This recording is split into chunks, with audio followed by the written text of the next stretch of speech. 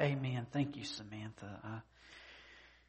Remember, I love that when it was sung at the awards, and they asked the artist, "How can you sing this religious song?" She said, "It's not the first religious song sung at Grammy Awards, and it won't be the last."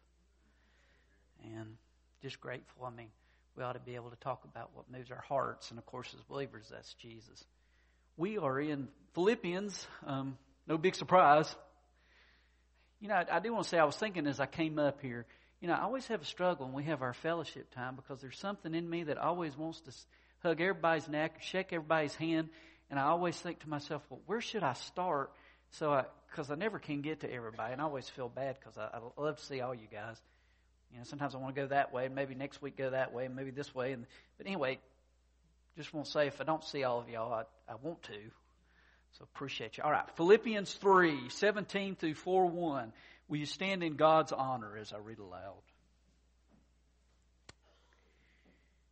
Join with others in following my example, brothers, and take note of those who live according to the pattern we gave you. For as I have often told you before, and now say again, even with tears, many live as enemies of the cross of Christ. Their destiny is destruction, their God is their stomach, and their glory is in their shame. Their mind is on earthly things, but our citizenship is in heaven. And we eagerly await a Savior from there, the Lord Jesus Christ, who by the power that enables Him to bring everything under His control will transform our lowly bodies so that they will be like His glorious body. Therefore, my brothers, you whom I love and long for, my joy and crown, that is how you should stand firm in the Lord, dear friends. Let's pray. Master, thank you. It seems so inadequate, Father, but it's all I have, Lord. Thank you for the cross. Thank you for your love that is beyond measure, and it is, Father, an ocean of love that the depths, Father, are endless. We thank you for that. Father, as we look at Paul this morning as he shares his heart of joy with the church at Philippi, Father, it's tough times, but he says, through those tough times, Jesus is there. And we look at that this morning, Father, as we look at your truth. I pray that your Holy Spirit would be evident, that we would continue to worship you as the service moves forward, Father. Everything we do, it doesn't matter. It's all an offer of worship. Our songs, our gifts, our prayers, our time of fellowship with one another. Father, it's for you. May we always keep that in mind. Everything we do. Your word says so, whether you eat or drink or whatever you do, do it all in the name of the Lord Jesus Christ, giving thanks to God the Father through Him. Father, may that be our hearts, God. Thank you for this time. Lead us, Father, as we look at your word. In Christ's name we pray. Amen.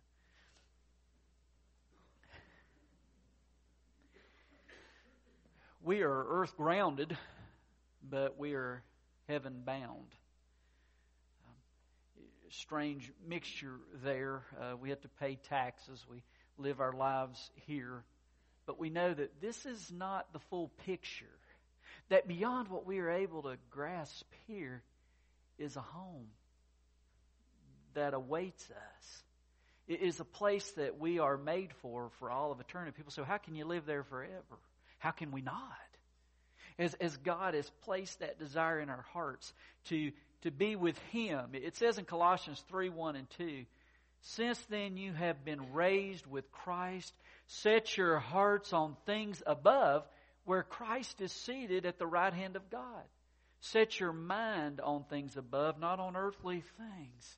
When He raises us from spiritual death, when He resurrects us in spiritual life, He gives us a change of heart and a change of thoughts that are directed not at ourselves, but directed at the Lord Jesus Christ. Sometimes it is far too easy to be so earth-grounded that we forget where we're headed. And so as Paul opens up the Scripture here, as he talks to these other believers, he says, turn to Christ. Follow Him with your lives. In Matthew 10:28, he talks about coming persecution, and here's what he says to the disciples, to all the disciples. He says, do not be afraid of those who kill the body but cannot kill the soul. Rather, be afraid of the one who can destroy both soul and body in hell. Then he comes, let's look at our text here as he gives wisdom in, well, what does it mean to live as one who, although earth-grounded, is heaven-bound? Well, what does that look like? What does that mean? And he gives us clear instruction here. In verse 17, he says, first, look around you for examples to follow that are worth following. Verse 17, he says, join with others in following my example, brothers, and take note of those who live according to the pattern we gave you. He said, look for those who like Jesus, who have an obvious love for Christ. He said, look at those people and desire to hang out with them, to learn from them, and to grow together with them on that journey that's headed in Christ. It's not enough just to hear a sermon. We're called to be a sermon. I love that poem by Edgar Guest called I'd Rather See a Sermon. It says, I'd rather see a sermon than hear one any day. I'd rather one should walk with me than merely tell the way. The eye's a better pupil and more willing than the ear. Find counsels confusing, but examples always clear. And the best of all preachers are the men who live their creeds, for to see good put in action is what everybody needs. I soon can learn to do it if you'll let me see it done.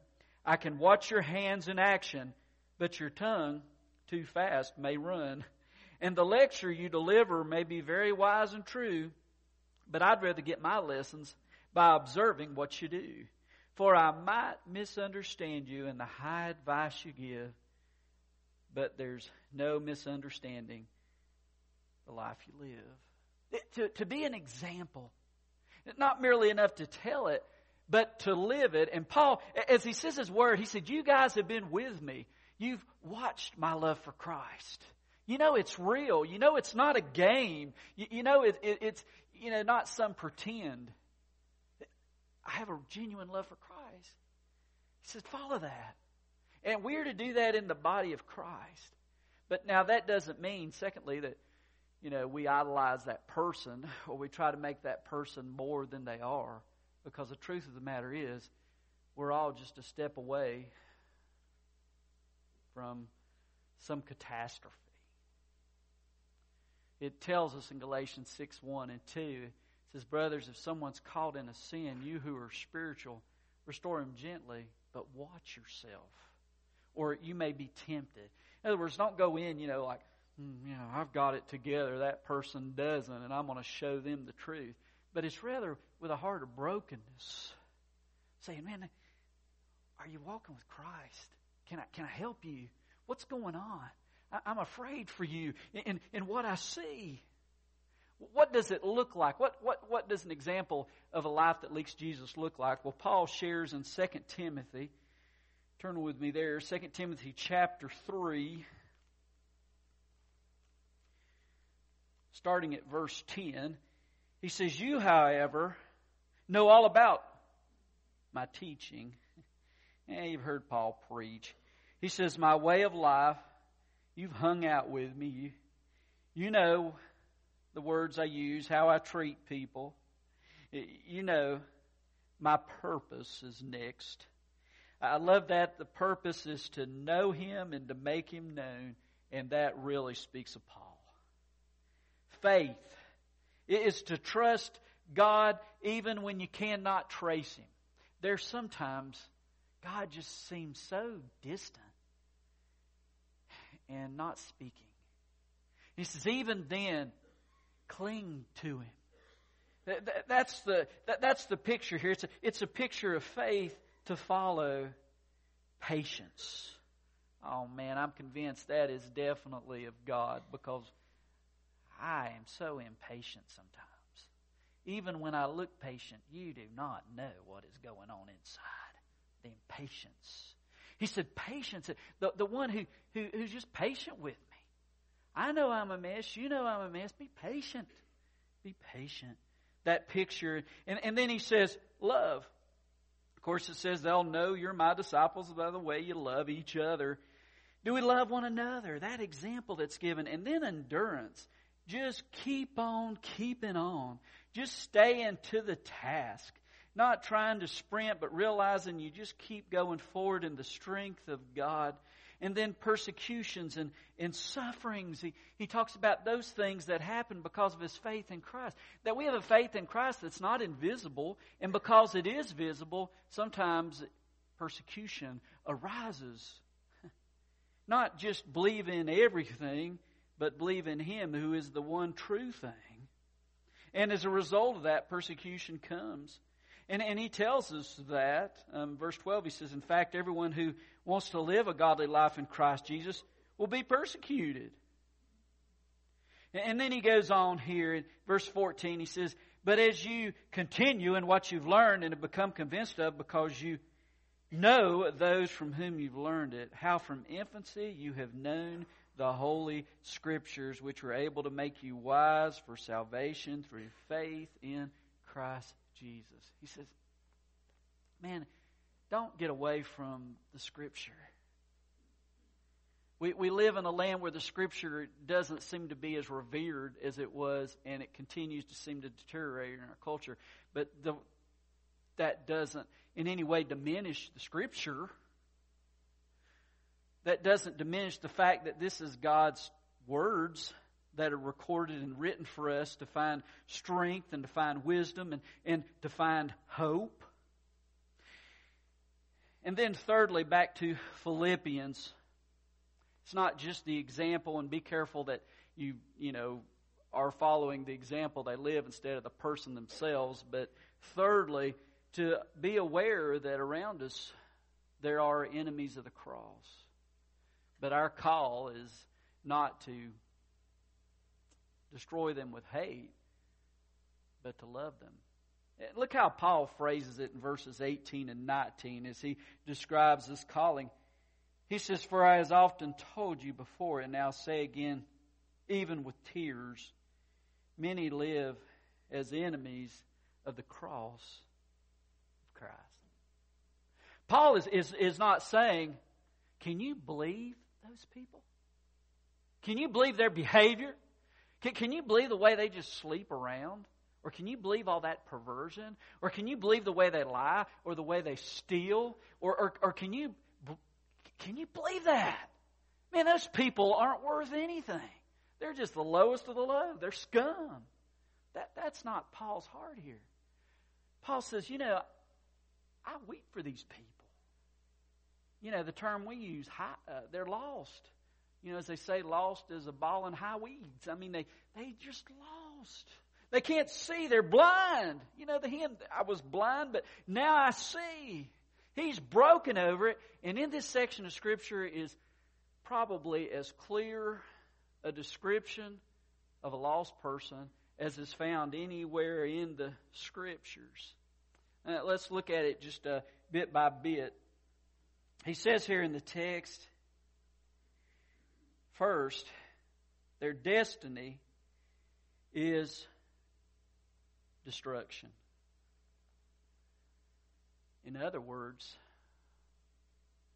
they are headed toward destruction. They are headed to hell.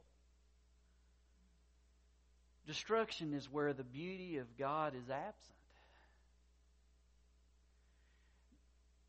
It's not some little guy that runs around with a pitchfork who's red and has little horns and a cape. It's not some joke. It's not like, yeah, I'm going to go to hell and there's going to be a big party. It's not like that. It's a place of destruction, and the Scriptures talk about it. In Matthew 25, the parable of the sheep and the goats, in verse 41, we learn a very important truth here, because people say, well, why would God create hell to send people to? What kind of loving God would do that? Well, in 25 verse 41, he says, "Then he will say to those on his left, 'Depart from me, you who are cursed, into the eternal fire prepared for the devil and his angels.'" It wasn't originally prepared for people. It was prepared for those rebellious angelic beings. You know, the devil got that point and he said, "Well, I'm as good as God. I'm going to knock him out of the way and take the throne of all glory because I'm wonderful." And he and a third of the angels were cast out of the heavenlies. And so this place was created for them. But then when mankind in sin and rebellion decided, "I'm not going to listen to God. I'm going to continue to go my way, and I'm not going to receive His sacrifice, His gift, His heart," that's the destination. Their destination's destruction. Turn me to Revelation chapter 20 as it describes this truth. Verses 11. Starting at verse 11, he says, "Then I saw a great white throne and him who was seated on it. Earth and sky fled from his presence, and there was no place for them.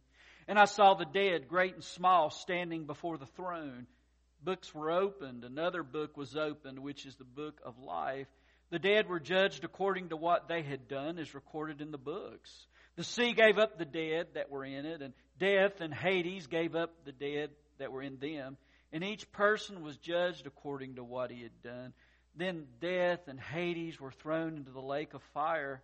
The lake of fire is the second death. If anyone's name was not found in the book of life, he was thrown into the lake of fire." Their destiny is destruction because they've rejected Christ.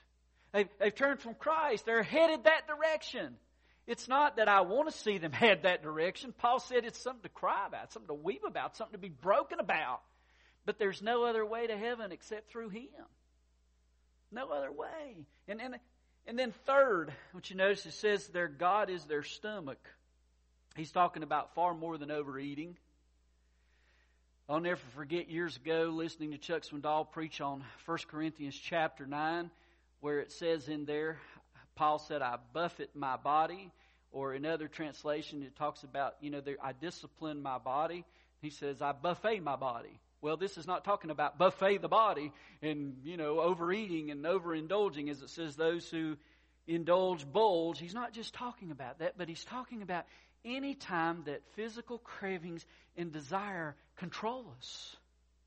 Or they become our ultimate passion. They become that ultimate pursuit. And that's what's happening among those without Christ. He basically says that it's their appetites that control them. They become slaves to their sin. And as we look around us, we see people who are trapped. And people who are broken and who are crushed. And they need to be set free. Jesus said, "You'll know the truth, and the truth will set you free." And they don't know the truth. And then He says their glory is in their shame.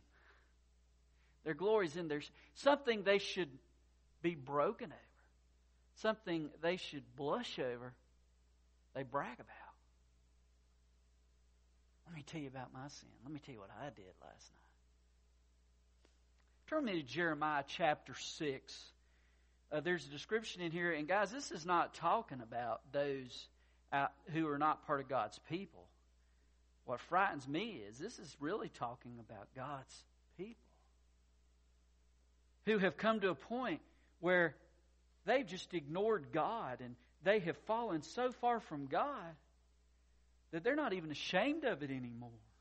Starting at verse 13 of Jeremiah 6, it says, "From the least to the greatest, all are greedy for gain. Prophets and priests alike, all practice deceit.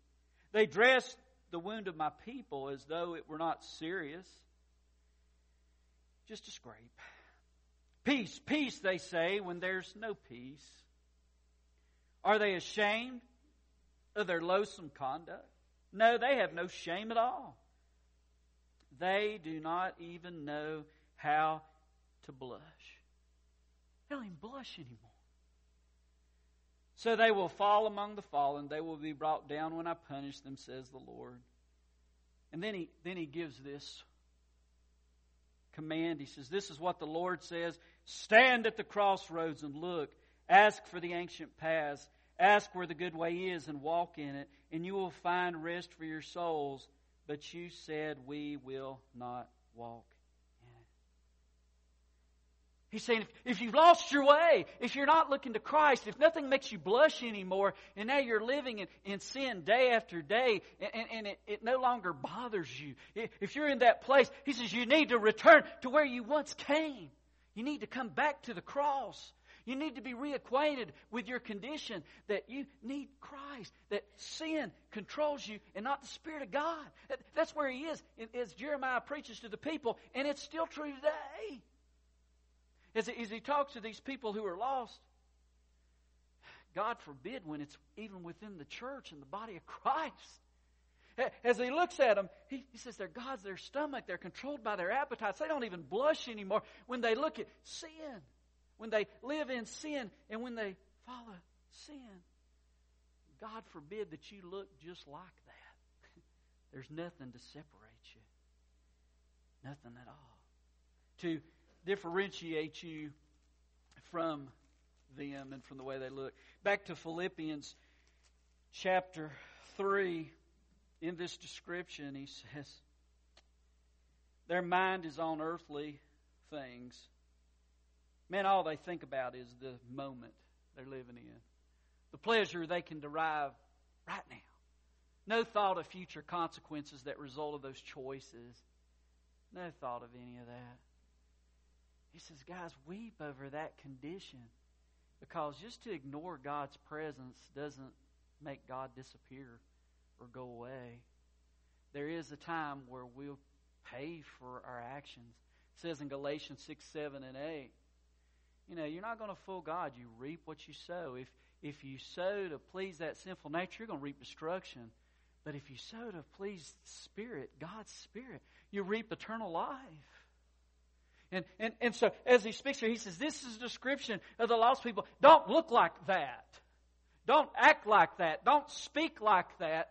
You know, just like when Lazarus, when Jesus said, Lazarus, come forth, come from the grave. I don't think Lazarus spent the rest of his days before he went to heaven with those grave clothes on. He took those old smelly grave clothes off and he changed clothes. He tells us to do that. Put on Christ. Don't walk in the flesh. Don't live as if Christ isn't in your life. So, fourth, live heavenly lives though you're still here. May others see Christ in you, that this is not all there is, that our citizenship is in heaven. Notice verse 20, as he speaks that, he says, our citizenship's in heaven, and we eagerly await a Savior from there, the Lord Jesus Christ. Man, we need Jesus is coming back. He's saying, live in that anticipation of being in His presence. Whether He comes or whether we go to meet Him, we will be with Christ. And he says, eagerly live in that kind of passion. And as the word politics, it's a unique word. It says that, you know, I'm a foreigner here. This is not my final home. This is not my land. This is not the place from where I intend to be. And to live with that passion. You know, Christians are, I mean, let's face it, from the world's perspective, we're kooky. Matter of fact, A.W. Tozer, years ago, wrote these words. He said, a real Christian's an odd number anyway.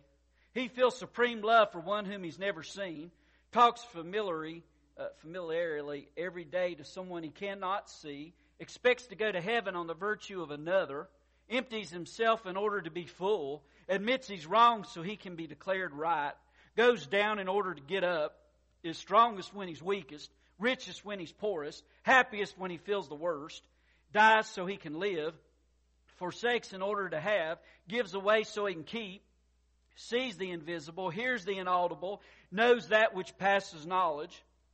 The man who has met God is not looking for anything. He's found it.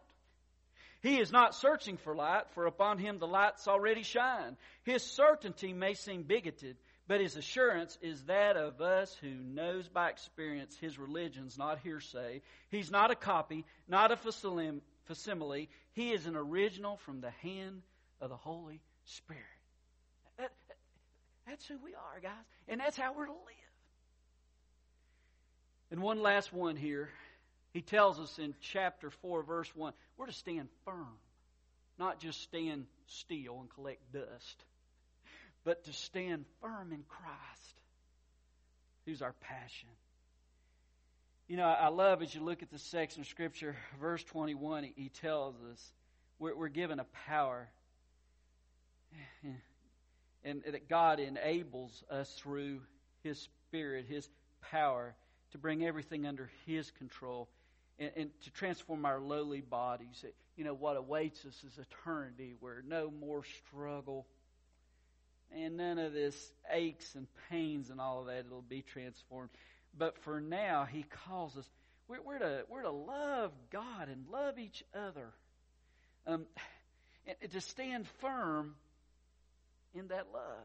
Not to just stand and collect dust still, but to live with that passion that others may see and join us.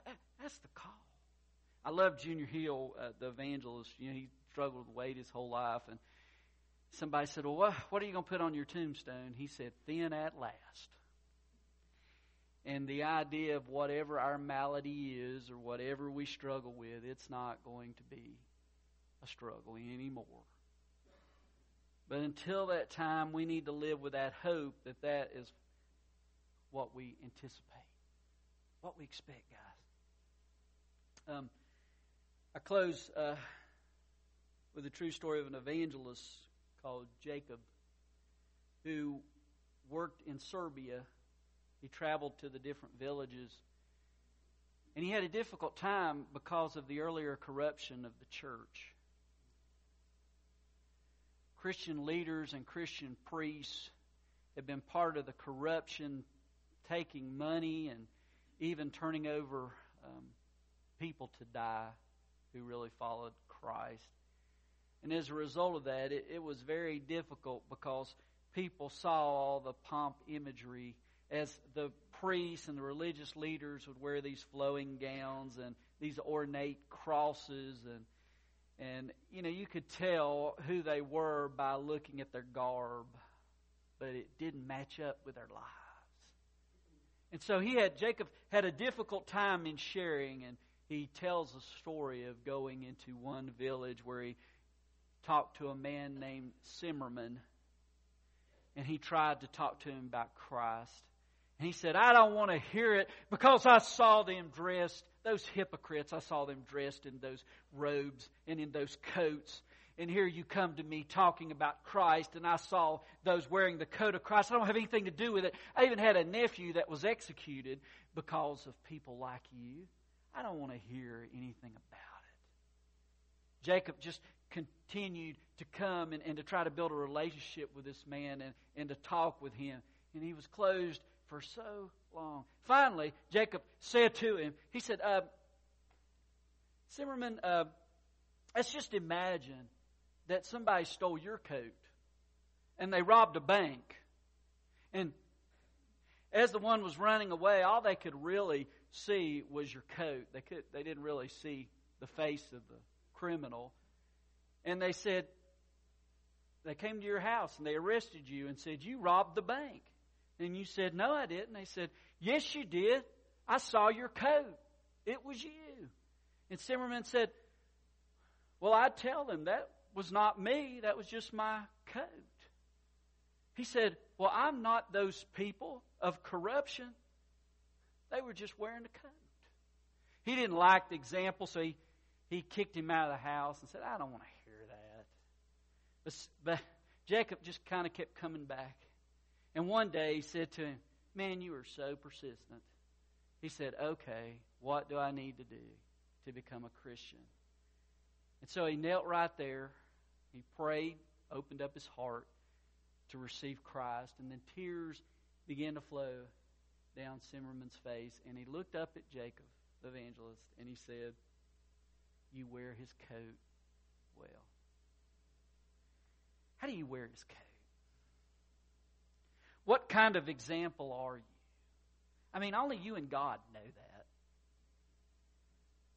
Do people see Christ in you? Paul says, be that type of person.